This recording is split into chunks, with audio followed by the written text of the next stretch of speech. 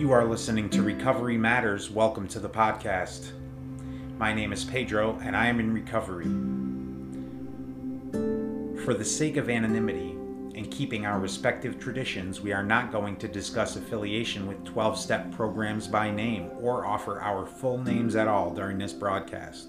What we will do is offer you insight into the practical application of principles that helped us to arrive at the realization that the spiritual life was the key to the freedom from the bondage of self. We may often quote literature that is connected to recovery programs of which we make no claims of membership or affiliation in any way. This group's primary purpose is to carry the message to anybody that still suffers. There is an easier, softer way, and it begins here, today. God, grant me the serenity to accept the things I cannot change, courage to change the things I can, and the wisdom to know the difference. Amen. Amen. I am Don, and I am very happy to be here tonight. And I'm going to be bringing a topic tonight. And I thought I would talk about faith. Not only what we believe in, but the process we went through to have a faith. I remember when I came in here the first time around, I'd been given the gift of despair. I was hopeless. The only thing I had any faith in was a miserable, lonely death. And people were telling me, all right, just stay clean and sober and your life will get better. And I really had no faith whatsoever in that. I had no reason to. But what I did, that gift of despair gave me a somewhat of an open mind. Basically, what the hell did I have to lose? So as I started on the process, I started to do the things they told me to do. And I started to grow in a faith in this program, in the process, to the point where today, through a lot of different setbacks and failures, successes, all different things. I've got some stuff going on in my life today, and there's a deep-seated feeling that I am just going to be okay. It's not a feeling that life is going to turn out the way that I want it to. It very well could, or it may very well not. But deep inside me, there's a faith that I will just simply be okay if I continue to grow along spiritual lines. So it's not so much, exactly what we believe in, but how did we get there? And I think I've been in contact with a lot of newcomers lately. And it's just trying to pass that along, that it is a process, and it takes time. And as you go, the faith will build. So that's what I thought I'd start off with tonight. And we can go anywhere we want with that. Excellent.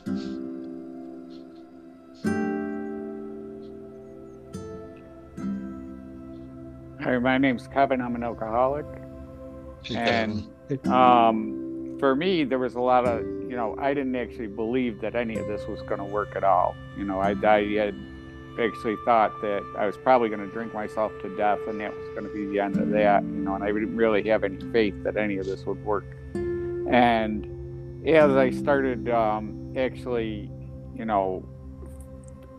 started practicing all this type of stuff, that's when I started to understand that every time I practiced the steps on something, it got better.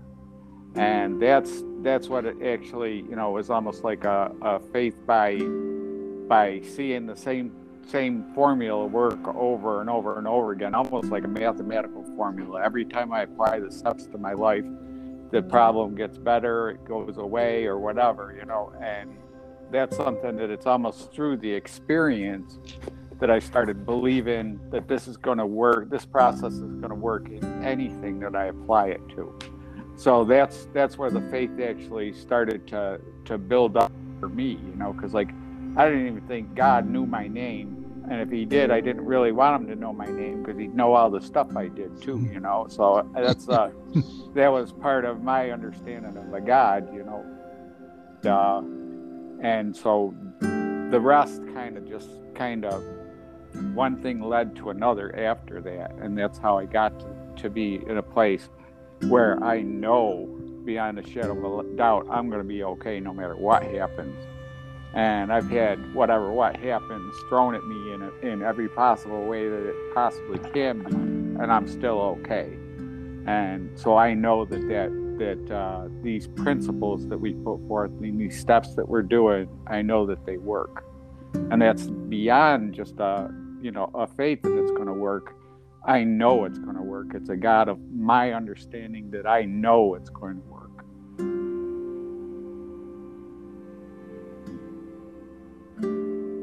I'm Doug, and I'm an alcoholic and a spiritual redneck, and I see the commonality of what both you guys said as being this idea that and I can relate to it as well, as it's like a trial by fire, and I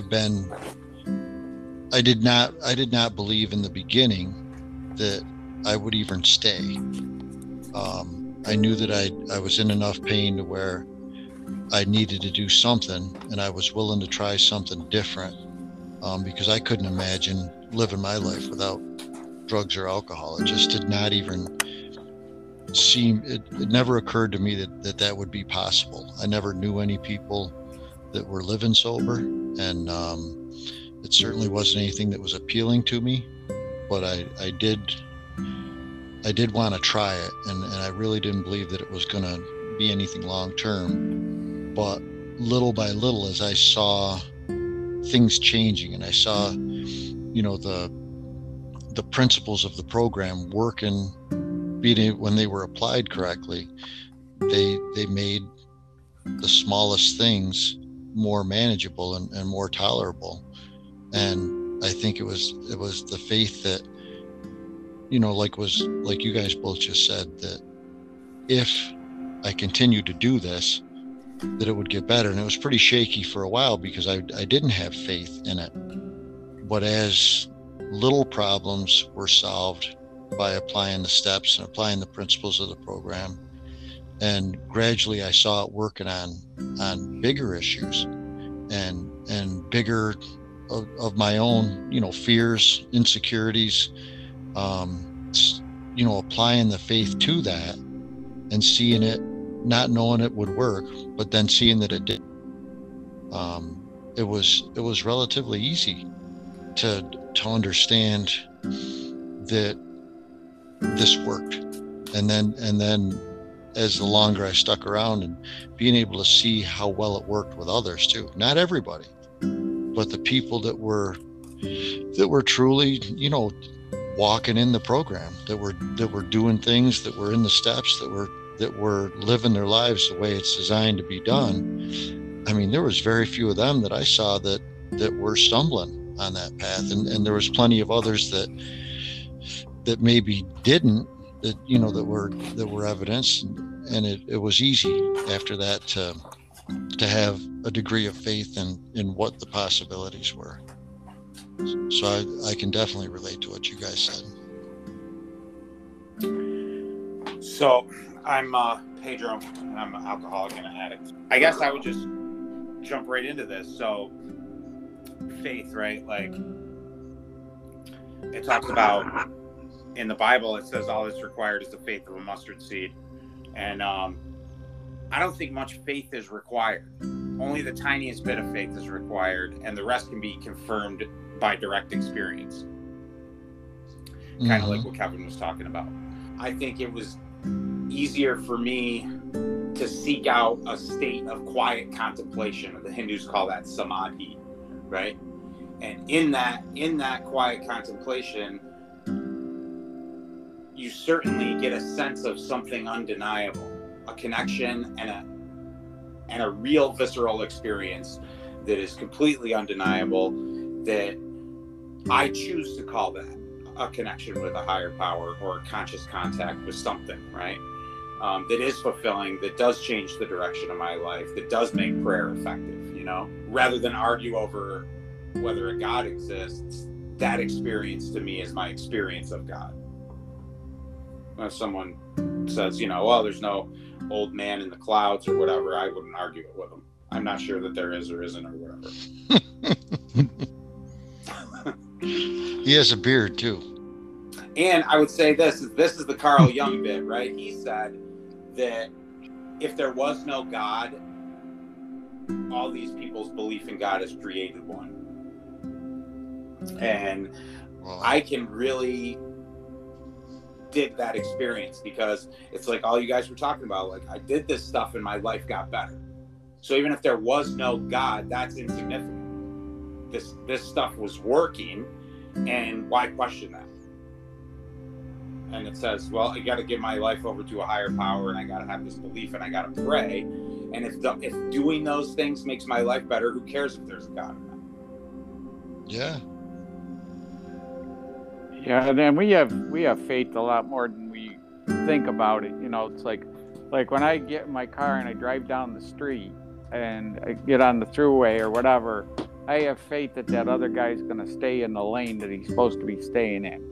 You know, and I do that on a daily basis. I have faith in all kinds of things. And, you know, I have faith that, you know, my key's going to work when I put it in the lock. I have faith that, you know, all kinds of things that I have faith in. And to just, for some reason, when I put it towards something bigger, like that my life is going to be all right, and as long as I quit drinking, everything's going to work itself out, all the problems, I hesitate against that, you know, even though I'm used to, you know, the faith that we have in every little thing in our life. We have tons of faith, you know. It's just where do we direct that faith? You know, that's something that's very important too.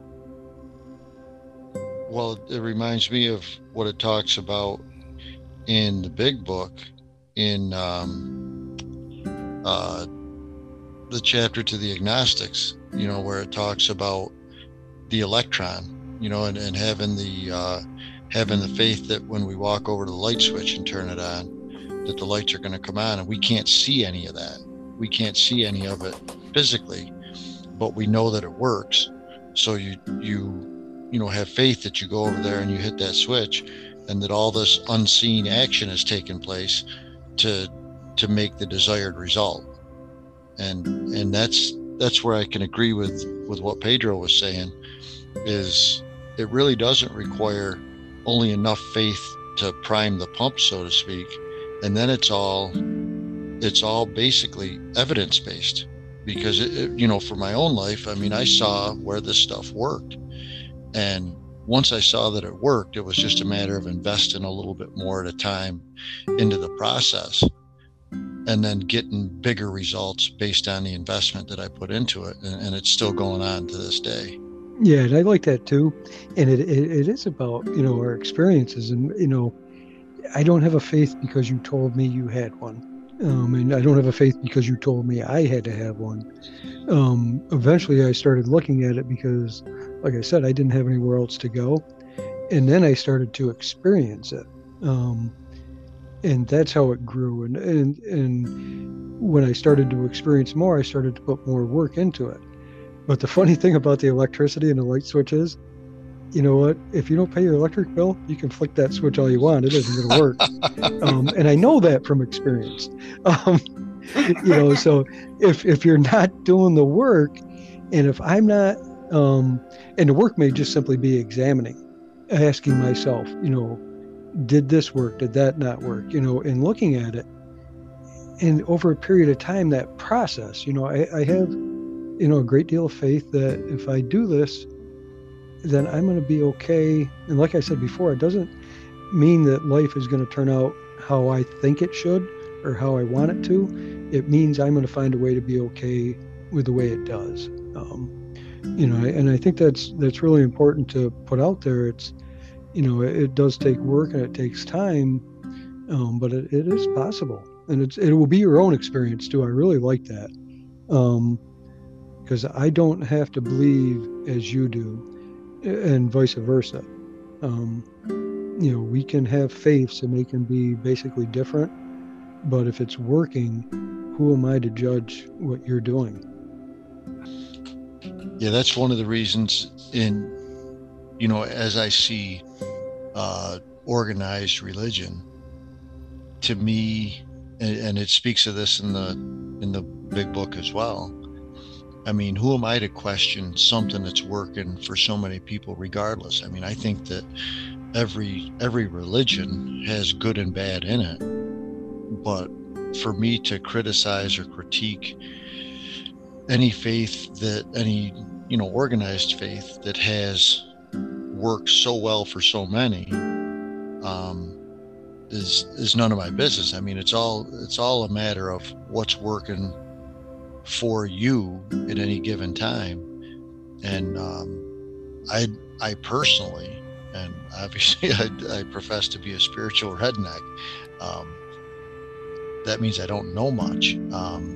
I personally think that every organized religion is all part of the same, and it's just a different label on it. It's like if you get cereal from the store, and it might have a Wegmans brand or it might have Kellogg's, but I think it's all coming from the same place. I remember a friend of mine said that to a priest once, and that didn't go over too well with him. He goes, "Yeah, but we want to go to the right place." Because, and so it's like if you have set ideas and you're not willing to open your ideas to something different at all, you're going to miss a lot of stuff.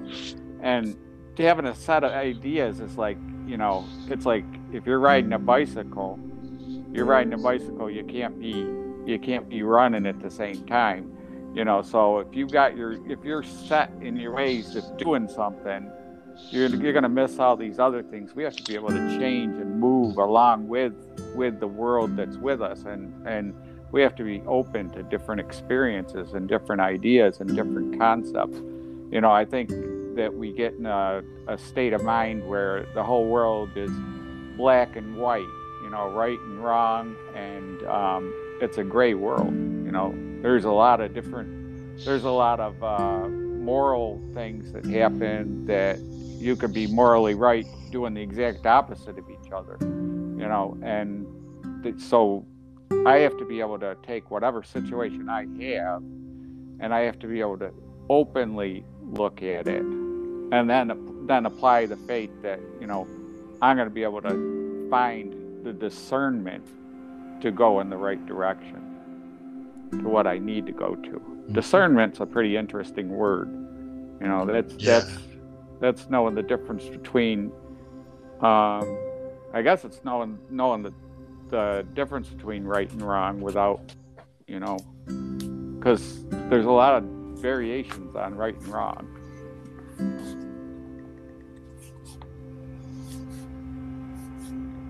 Pedro, you can feel free to edit this joke out. Matter of fact, I don't know if I should say it or not, but man shows up at the pearly gates, and he's met there by an angel, and the angel says, "Come on, I'll show you around." So they get to the first room. There's a bunch of Buddhists sitting in meditation. You go to the next room. There's a bunch of people at church praying, and in the next room, a couple whirling dervishes whirling around, and so on and so forth through all the religions. And he gets to this one door, and the angel holds up his finger to his lips, motioning for the man to be quiet. And the guy looks at him, kind of like, "What's the matter?" And the angel says, "Well, these are the Catholics. They think you're the only ones here." So now you can edit that one out, but I heard it with the same one, except it's Baptist. So. And so on and so forth. I'm sure everybody. But and that's that just shows. I mean, I need to not be there. I need to allow these people and myself and just have tolerance for other people's viewpoints. I also heard it was a quote from a lead guitarist for some heavy metal band. He said, "I would rather live my life believing that there was a God and find out there was not one, than live my life as I believe there wasn't one, and then in the end find out there was." So it's what do you believe in, and how much and truly, if I believe in my own way, I should be more than willing to allow you your own way. Well, there's, speaking But what of if they're musicians. wrong, though? What if they're wrong? Well, speaking of musicians, there's a Todd Snyder song that talks about religion, and the line, I'll paraphrase it, but he says, any heaven that doesn't let anybody in don't sound like heaven to me. You know what I mean? If I've got to be worried about guarding the door and somebody getting in there that doesn't belong, that doesn't, to me personally, that doesn't sound like paradise. You know, I believe that the what's it say in the big book? The highway is broad and heaven is roomy and all inclusive. Am I saying that right? Yeah.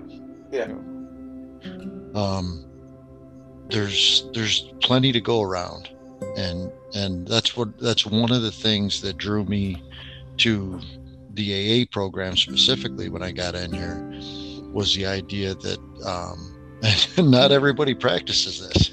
There's some people that have a different opinion, but one of the things that drew me to it was the idea that it can work for literally anybody, those with different faiths, those with no faith, and you know, no belief in any higher power whatsoever.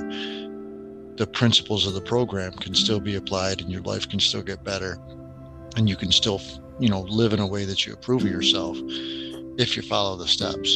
And that to me is remarkable. I prefer to have the concept, you know, I do have one requirement that and it talks about, I'm sure it talks about it somewhere, I can't think of it right now, but it has to be a loving God. And I personally believe in a God that dances.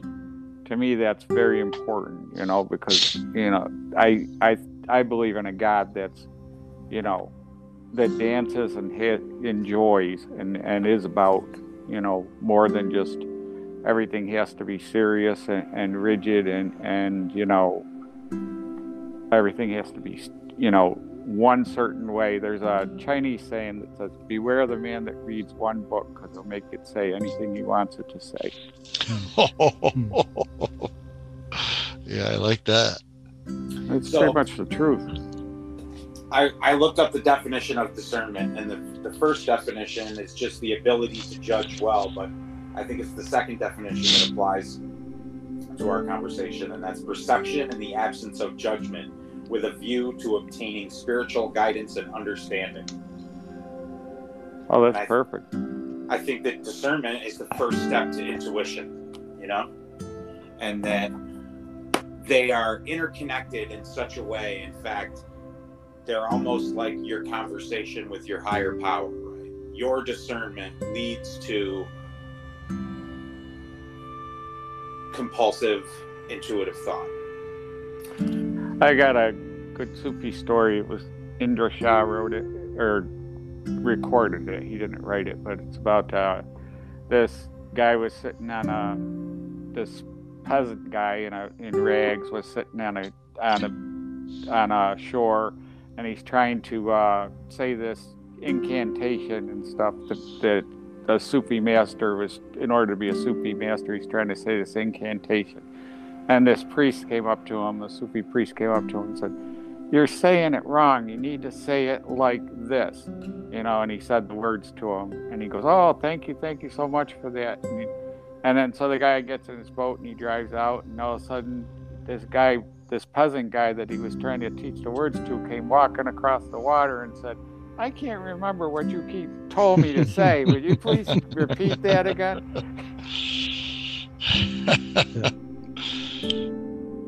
Yeah, there's your faith.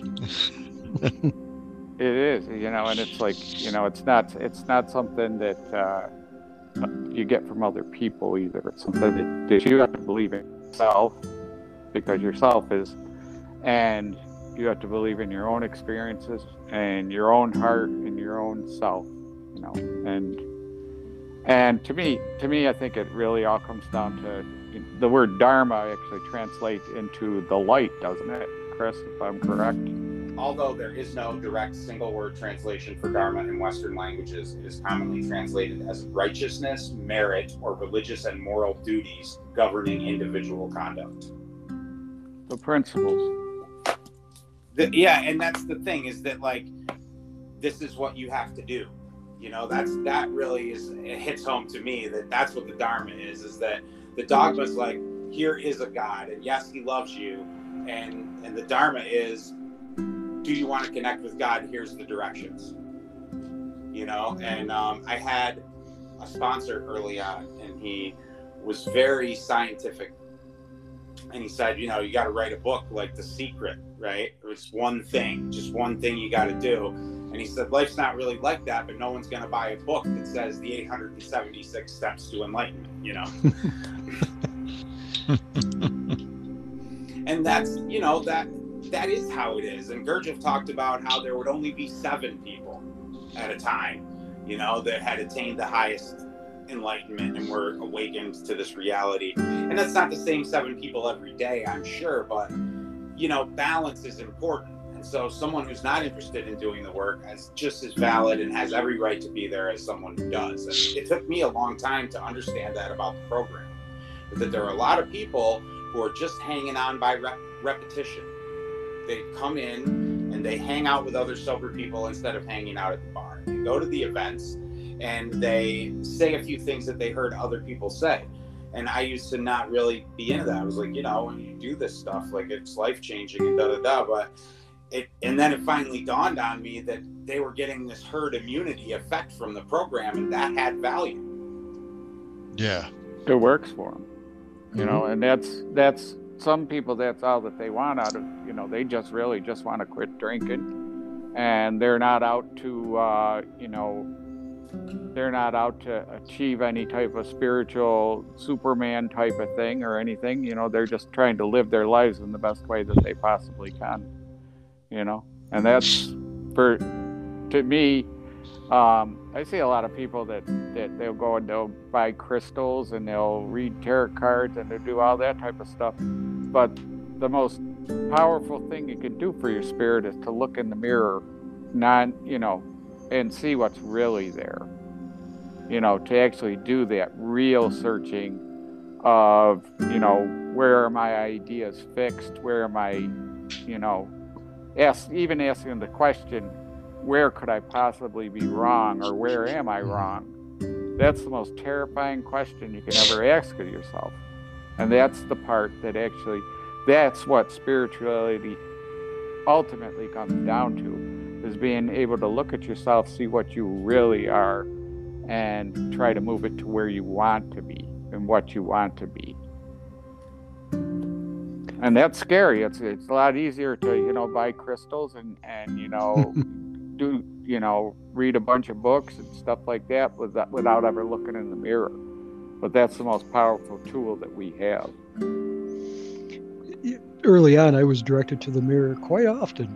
You know, go look in the mirror and ask yourself that question, is what I was told. And anyway, it was scary. It was, but it reminds me of the one song, and I don't know who it's from, but it says, there's one line in there that says, "The stranger in the mirror is wearing my clothes." And I've had that experience. It's like, who the hell are you?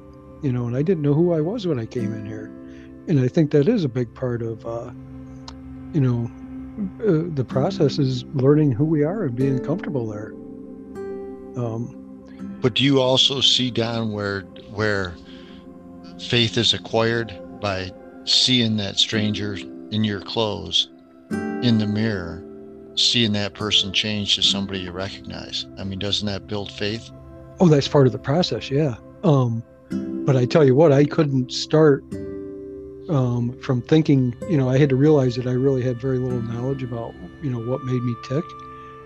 Because when I thought I had that, I was starting from a false spot. I really had to get to where I was and realize, you know, that there were a lot of blind spots and a lot of misconceptions about what I thought about myself. You know, and I'm still finding that today. Oh, yeah. You know, but it really is, a lot of it is just being comfortable within our own skin. It's a lot of up and down and back and forth, you know, on hopes to be making steady progress at the same time, but it's never a straight line.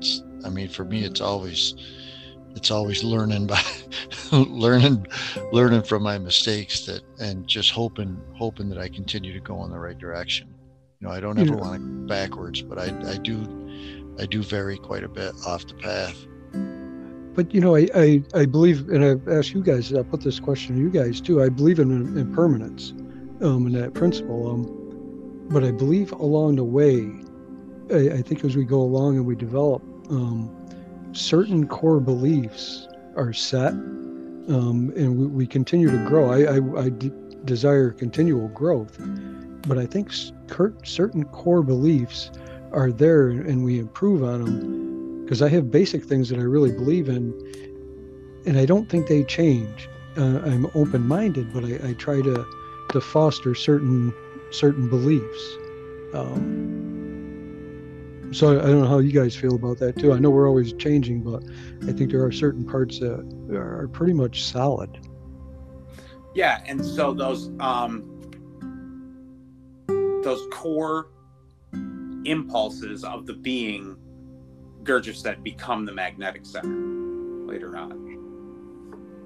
And that that is your path, that is your programming. And that even though you may have different experiences in life and the faces change, that you're really just reliving this little set of experiences designed to develop those core systems. Eventually you get to stop seeking that experience because the magnetic center develops, and those experiences then start to be drawn to you, and then you guys know the rest. You find the school, et cetera, et cetera. And I think that that's the purpose, is to do the work for everyone and develop. But the part that's hard for me to keep clear is that not everybody's in the same place. And in fact, the guy who stays drunk and dies drunk, that whole lifetime might have been about that for him. There shouldn't be any kind of judgment on my part. In fact, if people are just out there living their highest truths, if it rubs me the wrong way, I need to just steer clear of them. I shouldn't go tell them how to live their life or what's good for them, because I don't know. Yeah, how's that working out for you? pretty great, actually. No, I meant when you go around and try to tell somebody how to live their life. I haven't had very much success with that. No. Oh, most of them don't want to hear that. It depends on how you define success. If success is getting in a fight in the parking lot after an AA meeting, then I was killing it. Oh, I've seen that many times. I've seen fist fights break out in meetings. They don't advertise that. But I've seen it before. They should advertise that. Attendance might go up. It's the greatest show on earth. Yeah, that's one thing I can say that I've learned to appreciate since coming into AA is I used to avoid conflict for the most part, and I've grown to kind of welcome it in some ways, and not necessarily a fist fight, but if that's what it comes to, then maybe that's what had to happen. But the idea, the disagreement and that stuff is not all bad. You know what I mean? I think that's how a lot of stuff gets resolved sometimes. Well, I like you'll see two newcomers talking about from different angles or something, and they're arguing and stuff like that. And the old timers are just sitting there, not even concerned about it, because they see the right in both the things they're saying, and they don't get worked up over it, And that's a big part of it. And part of it is like I have to learn who I am too at the same time. When I first came into the rooms, I thought I was a loving person. I thought I was a very smartest person in the world. I thought I ran my life very well. I was wrong about almost everything about myself. Just about everything I knew about me was almost every piece of it was wrong. I wasn't a loving person because I was a taker. And there was all these things that it took me a long time. I couldn't open up and just see that all at once because my brain couldn't take it all. That's part of why it takes us a while to get sober. It's almost like Like I remember one saying that if God appeared to you all at once in one shot, you'd just be blown away. We just have to deal with ourselves in little pieces to open up to get to that place where we can start to take, they talk about, swallowing chunks of pride. We got a big long diet ahead of us. The thing that I struggle with as far as like being the person I want to be is it's so hard for me to not be judgmental, and even when it comes to judging other people for being judgmental, you know what I mean? I can spot it in somebody all the time and say, oh, they're being judgmental. But at the same time, I'm judging them for being judgmental, which makes me, worse. I really need to, I continue to try to work on that. That's the biggest thing that when I meditate and I pray, I ask for help with it, because I've learned a lot about myself just to be able to recognize that I am that way. But man, is it hard to kick. I see that as that's the original sin, actually. If you think about the Garden of Eden story, Adam ate from the tree of knowledge, of the knowledge of good and evil, so that he could be like a god. So if he was like a god, then he could separate reality and know the difference between good and evil. And judgment is actually the original sin. It's a very specific apple he ate, the apple of the knowledge of good and evil. So there's a lot to that story that, a lot of people pass right over, and they don't even catch that part of it. It's about judgment. I had no idea that was part of it.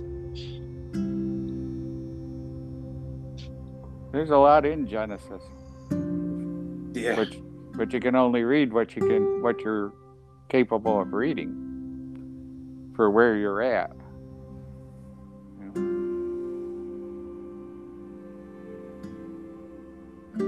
It does blow me away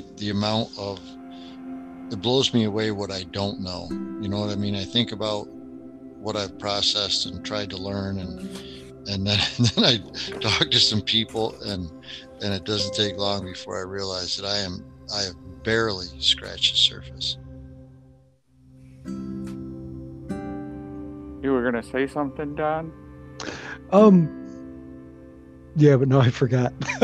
Oh, no, I was thinking when you were talking, Doug, the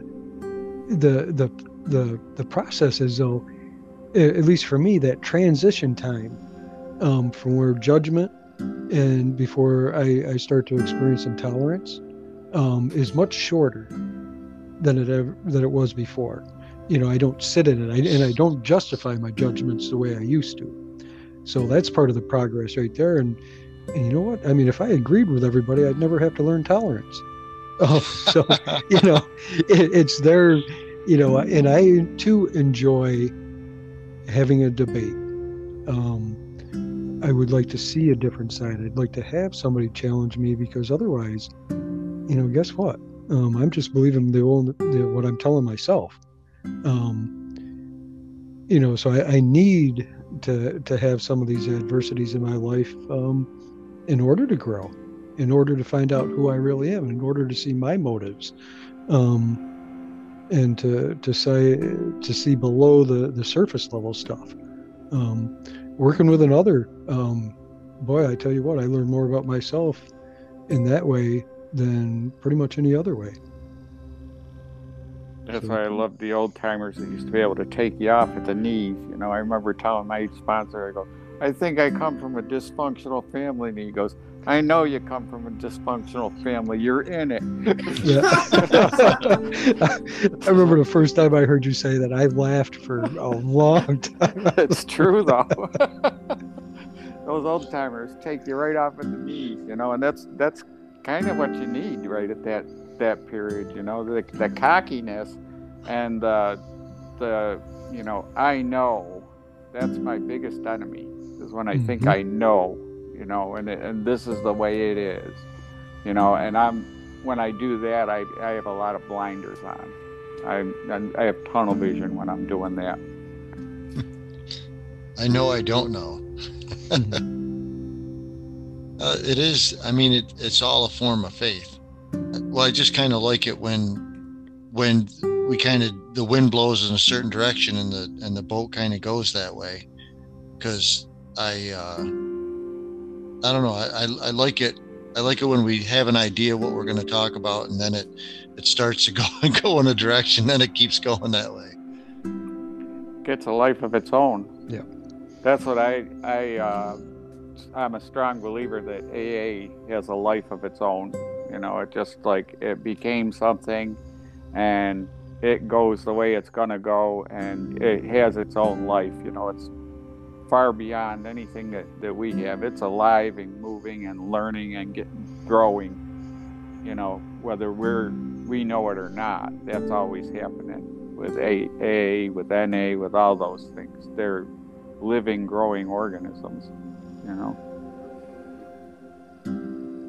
Yeah, I like that about it. And I, in fact, got into that conversation about one of the traditions with someone about, you know, not having to do with this show, but you know how we do the little disclaimer at the beginning, and we're not going to tell people exactly who we are to keep our anonymity somewhat under wraps, right? And what about these celebrities all saying they're in AA and da-da-da? And I was like, I think it is still a tradition because it has spiritual roots, but I think that we're past that part where actually someone relapsing in the public eye could damage AA's reputation. I mean, it's been around, you know, and people know that recovery fails, but this is also the best shot you've got, you know. That's an excellent point, because I do think that there was such a concern early because it could damage the reputation of the organization versus the history. You know, it goes back to faith if you want to go full circle. I mean, the fact that it has helped, that the program and the principles in it have helped so many people, regardless of the individual failures, the concept and the principles in it, they work, and nobody can argue that anymore. Even if you have somebody that, you know, flies the flag and says, "Oh yeah, I'm recovered, I'm in AA," and then they go out and fail as an individual, I don't think, no matter how famous they are, it's going to damage the reputation of the organization. Yeah, the organization has been labeled by the federal government as a religion, you know, and that's something that That's because scary. they used to, what the judges used to do is they used to send people into the rooms that you'd have to sign their papers and say that you were at this meeting, and the chairperson would have to sign your meeting. Mm-hmm. An atheist took AA to court, lost it, and went all the way to Supreme Court, and they lost it and said now they can't mandate people, probation officers can't mandate people to go to AA meetings because it's a religion and it has to do with God and all that type of stuff. And even though we don't feel like that's the way it is, there's people that look at it like it is that, you know. And you know, we've been talking about some things here that would, you know, that a lot of people would be offended by the beliefs that we put forth in you know, today. Like, remember what I talked about, the priest that they asked them, you know, well, we want to go to the right place. You know, it's like, you know, that's the type of reaction that we have to be careful of when we're What about that terrible joke that Don told? yeah. Hey, I worked on that. Yeah, you're gonna be smoking a turd in hell for that. I want to see that. Oh boy. Yeah, I'm sorry. Oh no. We're out of control tonight. So what? Go back again. I've said it before. Back to Mary Jane's words. If you can learn to laugh at yourself, you're given a lifetime of free entertainment. What if I you had can a learn whole- to? I had a whole good thing to say, and then that smoke a turd in hell just It is quite a visual. Yeah, I don't know. I feel like that with with this stuff, you know, like where I never know where to take it, especially with this topic. Like when we talk about faith and, you know, where do I draw that line of, you know, belongs in a different podcast, because my practice is certainly not in an AA prescribed way or anything. It's where I arrived at after doing the AA work and then saying, well, I need to continue to do some spiritual work, because if you're not moving forward, you're moving backwards. I know that from the program. And so here I go, you know, and that's not for everybody. I get it, but I've seen too many times where complacency and boredom takes you out of the game. And so if I'm just doing the same old thing I've always done, there's a fear tied to that. Or I just, say my one prayer in the morning and go to a meeting each day. And I've been doing this for years and years, and I can feel a restlessness in me, right? You know, then I reach out and do some new thing. And I think there's nothing wrong with that, but I also think I try to keep it around this, you know, just try to keep it somewhere related to something from a book on recovery. Hopefully, fingers crossed. Well, Yeah. if you've got to have an addiction, why not be addicted to growth? You know what I mean? If you're aiming to grow spiritually, what better addiction could you have than to say that you need that in your life? Yeah, I think that's good. And I think that, you know, if like a spiritual practice has to have a few things, you know, it has to have something for the mind, you know, quiet contemplation, prayer, whatever, and something for the body, exercise, movement of some sort, right? And then something that affects the emotions, whether it's the hymns you sing in a church or, you know, different type of tantric exercises that are done in conjunction with the movement, whatever it may be. And boy, those just aren't bad things to have going, you know. You exercise the different facets of the body and it gets stronger in different ways. Amen. And, you know, got to remember the intellectual center too. I need something to challenge my thought process. And I need to think about these things, and I need to weigh in, you know, exactly what I do believe, and, you know, get that thought process going and challenge that part of it too. Well, you know, I was thinking about how, going back to me being judgmental, how when you and what we were talking about, how things take the direction that they're going to take no matter what.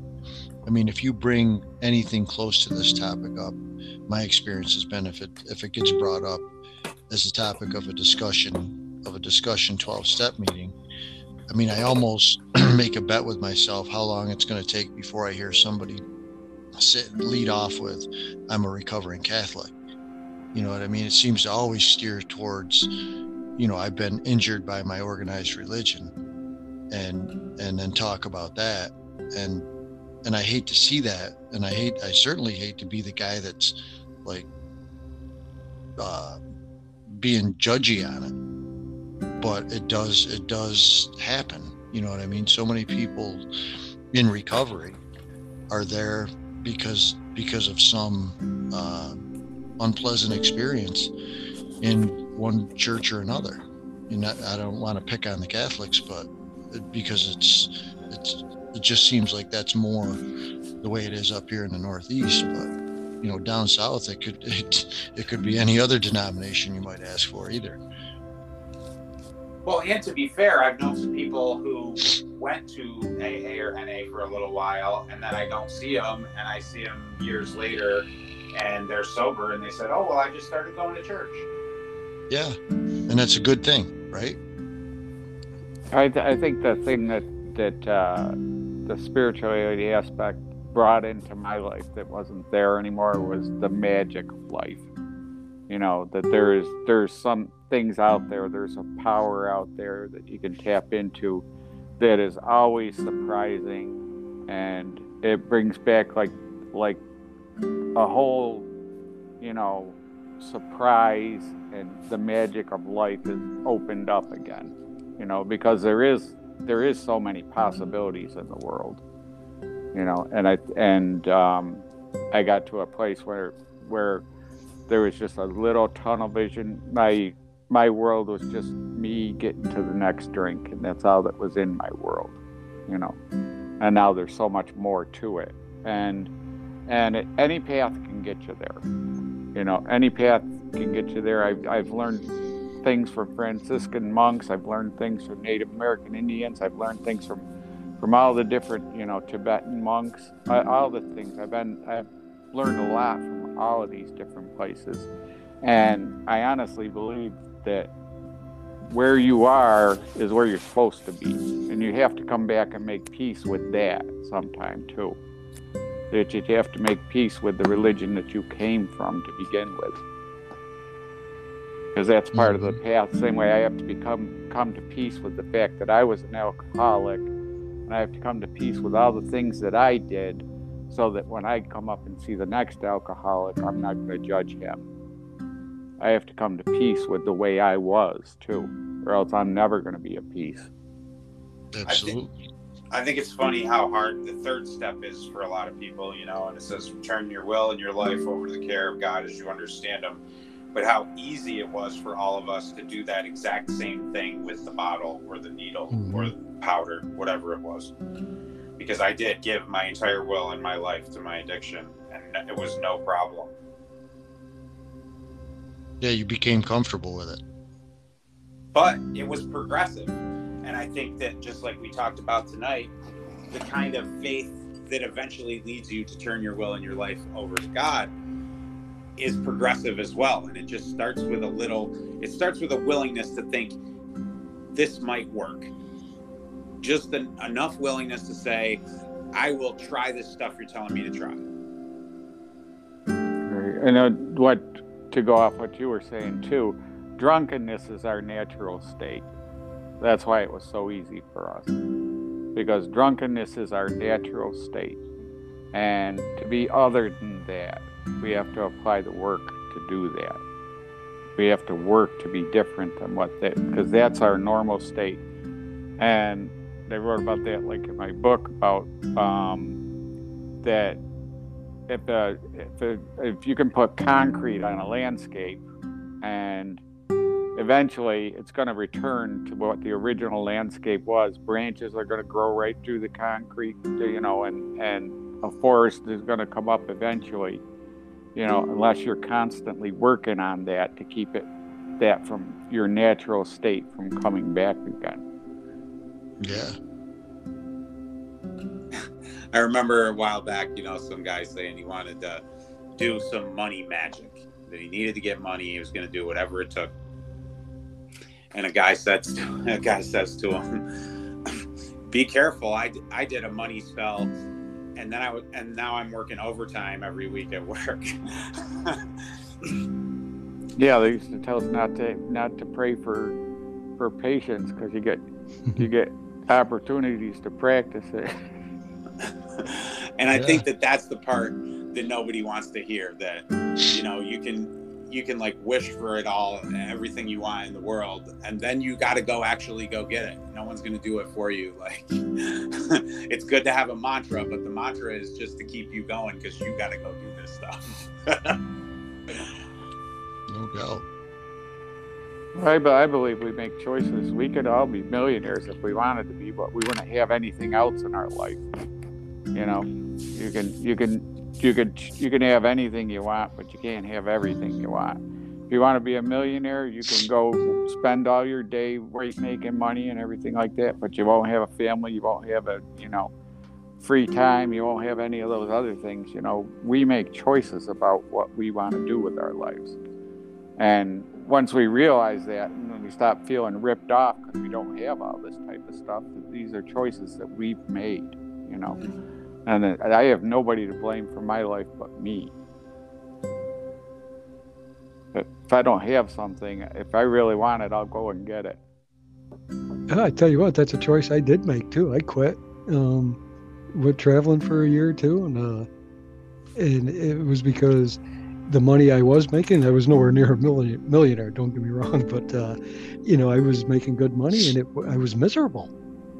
You know, I had to look at that, and the work and the hours that I was doing. I loved the work, but the hours really were terrible. And I took that time off, and I tell you what, I don't, you know, as far as like your normal society view of what retirement should be and stuff like that. I probably could have had that if I worked, well into my 60s, but it wasn't worth it at the point, and I had a year of absolute enjoyment, and I'll end up going back to work. But it was a choice that the experiences that I wanted to have were worth more than the potential for that,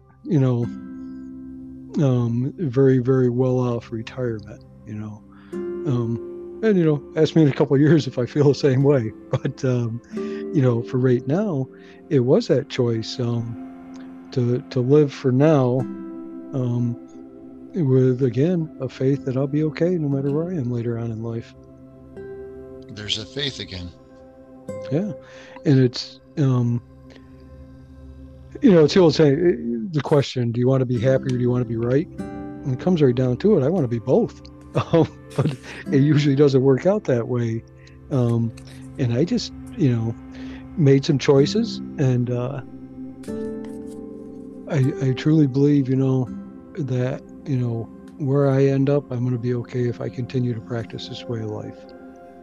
Well, what about, to contrast the faith and the fear, what about the poor bastard that is so worried he's not going to have enough money to live his life out? So he breaks his balls, work until he's 72, and maxes out all of his retirements and 401ks and all this other stuff. And he finally does get to retire, and 2 weeks later he gets hit by a bus or drops dead from stress or whatever. We had a guy at my work. He was coming in to sign his retirement papers and had a heart attack and died. Oh, geez. Was on his way into work to sign his papers, and what a terrible thing. Yeah, and at the same time, I struggle with, why do I gotta go to work? Why do I have to go to the job and everything like that? I choose to go to the job every day because, you know what? Being poor is hard work. It really is. It is very hard. It's easier to go out and have somebody change the tire for you than to try to patch together some tire that you made for 29 cents with a, it's like, my life was miserable when I was poor. It's a lot less miserable going to work every day, Amen. You guys ever watch the movie Office Space? The guy's telling his friend he went to some business therapist. He's supposed to help him figure out what he's going to do with his life. And he says, the guy asked me, what would I do if I had $1 million? And I would do nothing. If I had $1 million, I would do nothing every day and just pay my bills. And his friend looks at him and he says, well, shit, you don't got to have $1 million to do nothing. My cousin's broken. You don't do shit.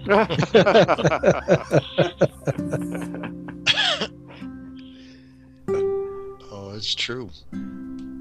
That's about all the time we have for tonight. Thank you for joining us. I would like to close with a moment of silence, followed by the Lord's Prayer. Our Father, who art in heaven, hallowed be your name. Your kingdom come, your will be done, on earth as it is in heaven. And give us this day our daily bread. Forgive us our trespasses, as we forgive those who trespass against us. And lead us not into temptation, but deliver us from evil. For yours is the kingdom, the power, and the glory forever. Amen.